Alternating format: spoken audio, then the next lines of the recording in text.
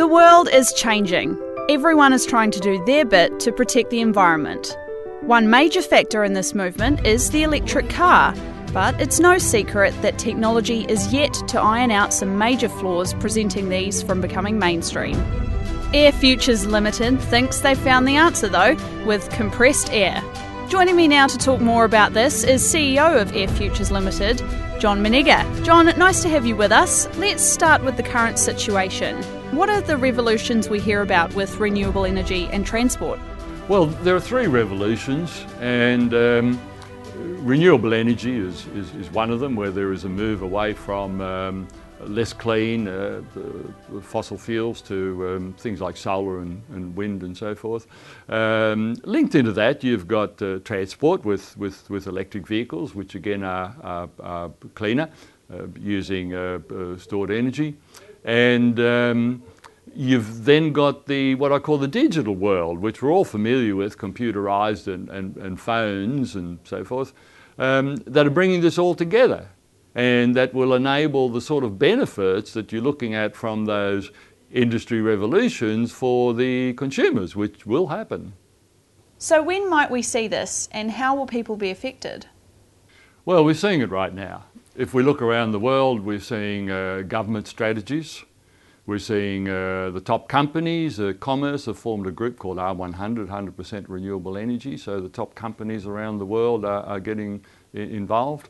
We're seeing the industry, the electricity generators getting involved. All the car companies are manufacturing electric vehicles.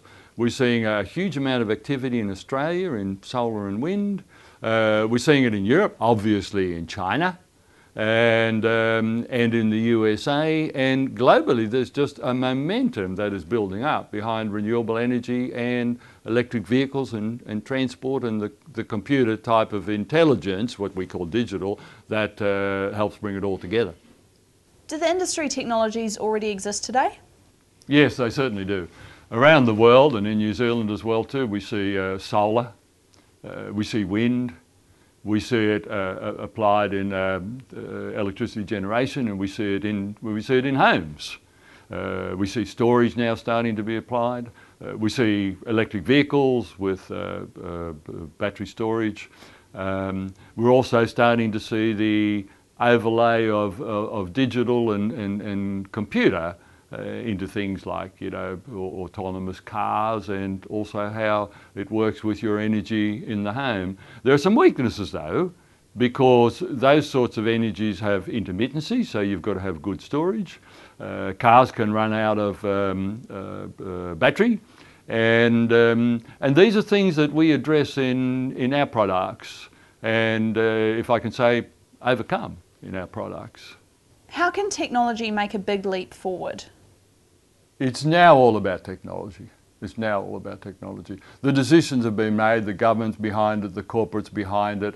We have solar, we have wind, we have hydro, we have electric vehicles. It's now all about the technology to make it user-friendly and affordable for the consumers. And a couple of things need to happen. One is that storage of energy needs to be cheap, needs to be affordable, and it needs to be what we call scalable, which means that the more you use, the more economical it becomes. And with cars, we need to solve the issue about them having to recharge. We do this in our vehicles, incidentally. And with the digital area, that's happening. It just has to be accepted by the industry. There are enormous developments that are happening within the digital industry that people who say, I don't understand driverless cars, it's probably because they don't understand the digital. So don't worry about that today, because it's not right in front of us, but it will be over the course of the next 3-5 years. So it's really about storage, being able to run a vehicle without having to worry too much about it running out of battery, and about affordability. And those are the three things that we tackle in our technology and our products, as we'll see in a moment. And you already have a range of products? My very word, we do indeed. We use compressed air, but we use it in a very unique and globally patented way. And what we effectively do is we create a battery. So a lot of people are familiar with batteries in electric cars, many of which are called lithium-ion batteries, but there are different sorts of batteries. Well, we do a similar thing, except we use the air around us, which is, you'll be aware, is very, very clean. So we're able to provide storage, which is not only very affordable, but you can keep adding to it. So effectively, you're able to take a home and not only become cheaper by being off the grid, off the electricity, produce your own electricity, but you're also, in certain circumstances, able to sell back. You're even able to relate to your neighbours and your local community. It will all become very, very smart. And we call our product the air wall because it nicely fits to a wall, and it provides the storage, within your home or within your factory or wherever that might be. As far as the vehicles go, this is a major breakthrough because we build our vehicles with composite materials, a little bit like they do in Formula One motor racing, right? And our the vehicles are lighter, they're good performance. The batteries are a lot cheaper. We have an entry vehicle, which personally I find very cute, and has a very big market, we believe, in Southeast Asia and other places, and potentially in New Zealand. But our next vehicle, which is the family, the general purpose vehicle, I think will have a big market because of its affordability, including in New Zealand. So after that, the world is our oyster, because we simply take the compressed air technology and we can apply it into anything.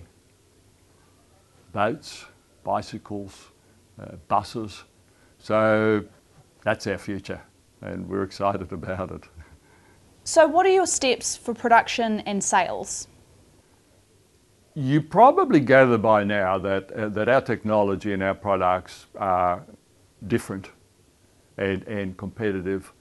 So is our manufacturing. Because of the nature of our products and the way we manufacture them, we do something that's very unique.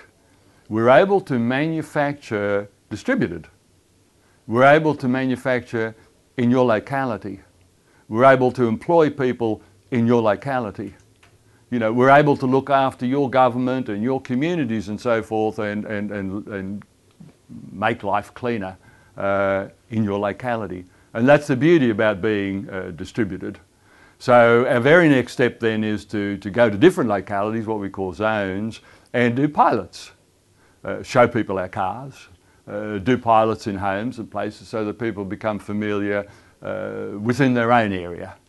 And then we will build local relationships for distribution and some supply and things like that. So we're really a community company, a community, country sort of company where we try to do what we can to help your country achieve its renewable goals and affordable cars for the future. And that's what we want to do. Should people get involved with the industry or your company?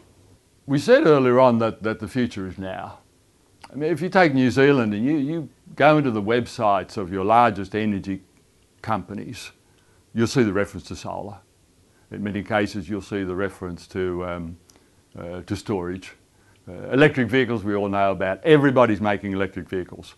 If you own a car, then your car manufacturer is 90% likely they're currently looking to make electric vehicles. They mightn't be on the market yet, but they're looking to make it. If you look at a company that's known to many of you like Tesla, Tesla's valued between $50 to $60 billion, and it's not yet very profitable. So why is it the case? The case is because the world and investors realize that this is the future.